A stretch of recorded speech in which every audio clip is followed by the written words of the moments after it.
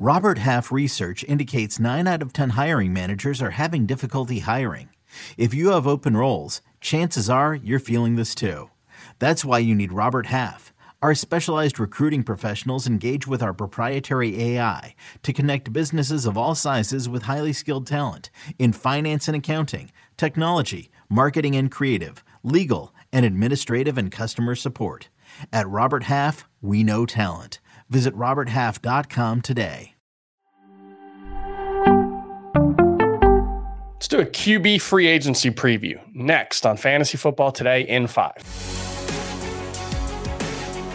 Welcome to FFT in 5. I'm Chris Towers. I'm here with Dan Schneier, and we're going to take a look ahead at the QB free agency class. And as has been the case over the past couple of seasons, there's going to be a lot of turnover at the quarterback position. That's just where we are in the NFL. Basically, every team kind of looks at it the same way. You've either got your franchise quarterback, you've got your cheap rookie on a cheap deal who has potential, or you're looking for one of those two things. And that's kind of creates this situation where there's like 12 quarterbacks moving teams every single season. And by my count, I think these 11 teams will have a new quarterback in 2023, or at least a different one than the one who started most of the season last year. And you can tell me if you disagree with any of these. Jets, Colts, Texans, Raiders, Commanders, Buccaneers, Panthers, Saints, Falcons. So the entire NFC South, things are going great down there. And the 49ers. Now, some of those teams have in-house options. You know, Brock Purdy or Trey Lance could be the starter for the 49ers. They probably won't be in the free agency market. The Falcons could go with Desmond Ridder. The Saints could go with Jameis Winston. But I think all of those teams will have Panthers could go with Sam Darnold, potentially. Panthers could go with Sam Darnold. But either way, you know, these teams all could have or likely will have a different quarterback than the one who started the season.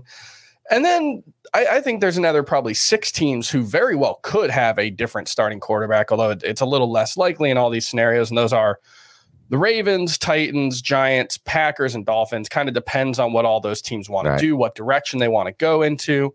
Any of those teams sound off to you first? No, I think you nailed it.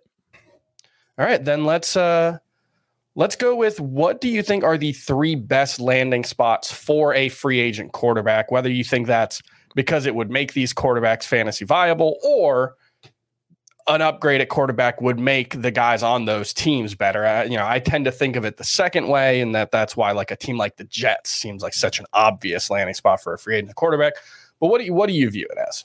I'll go both ways with it. I'll go with the first way being the Dolphins. If you can get any of these guys in that Dolphin situation, it is the most fantasy-friendly quarterback situation you can find. You have a great coach who understands space, how to maximize space, and you have 2 receivers who are perfect at doing exactly what McDaniel wants to do, which is force defenses to play the full width and full length of the field on every snap.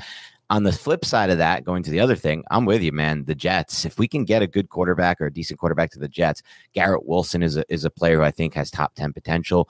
Eli Moore, I think, would go right back into the mix as a wide receiver too. And we might even see one of those tight ends that they have kind of fall into the mix as a top 12 guy. And who knows what it can do for Breece Hall as well coming back, because we knew his profile coming out was pass friendly and receiving friendly. It wasn't really featured as much as we would have liked his first year. So I would say 1 and 2. Dolphins, Jets from that scenario. And then there are specific ones I like as well. So maybe we can dive into that.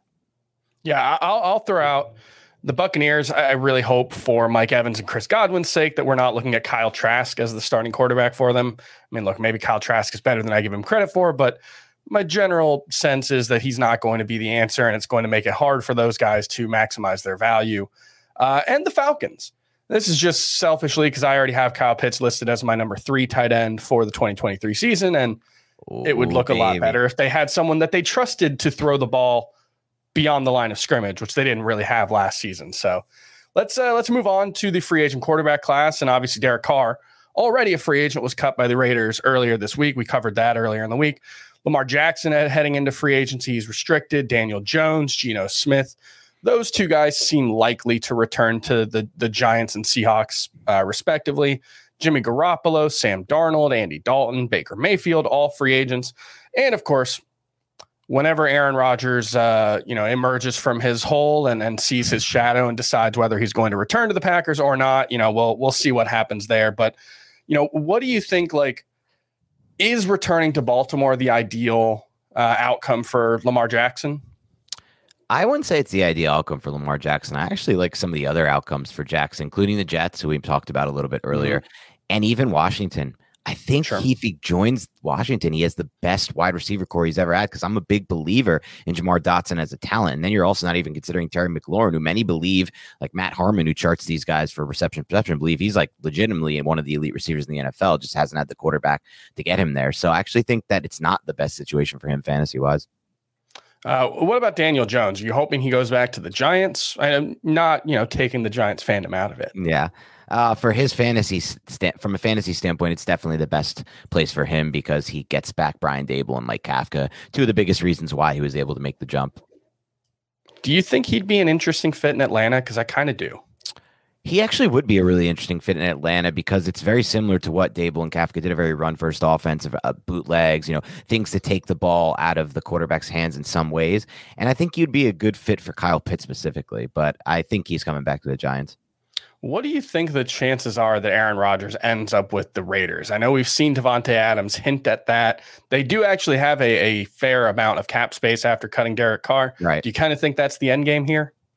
It's such a Raiders move that I think it's very likely, but it's also a Jets move. Woody Johnson's the owner with this, so I don't know for sure. It could be. What I think will happen is if he comes back to the Packers, says, I want to play, I don't want to play for the Packers, they're going to trade him. They're going to get a bidding war between the Jets and the Raiders, and we might see like a wild trade that's 2 first-round picks or a first and an early second for Aaron Rodgers at 39 years old.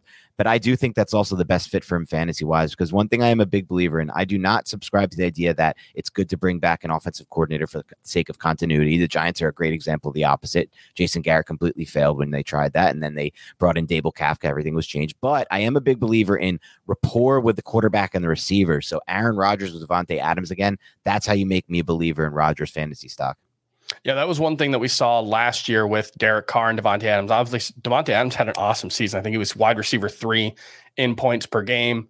I think that's more Davante Adams just being awesome because Derek Carr, he actually was willing to throw the ball down the field last season. I think he had the most touchdowns or top 3 touchdowns on passes at least 15 yards down the field.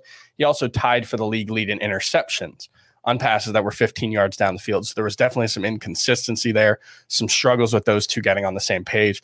Don't think we would have that issue with Rodgers and Adams. We've seen, Davante Adams be one of the best fantasy wide receivers of the last decade with Aaron Rodgers. So I wouldn't mind seeing that reunion. And that's going to do it for FFT and 5. We'll have more free agency previews over the next couple of weeks. We'll talk to you later.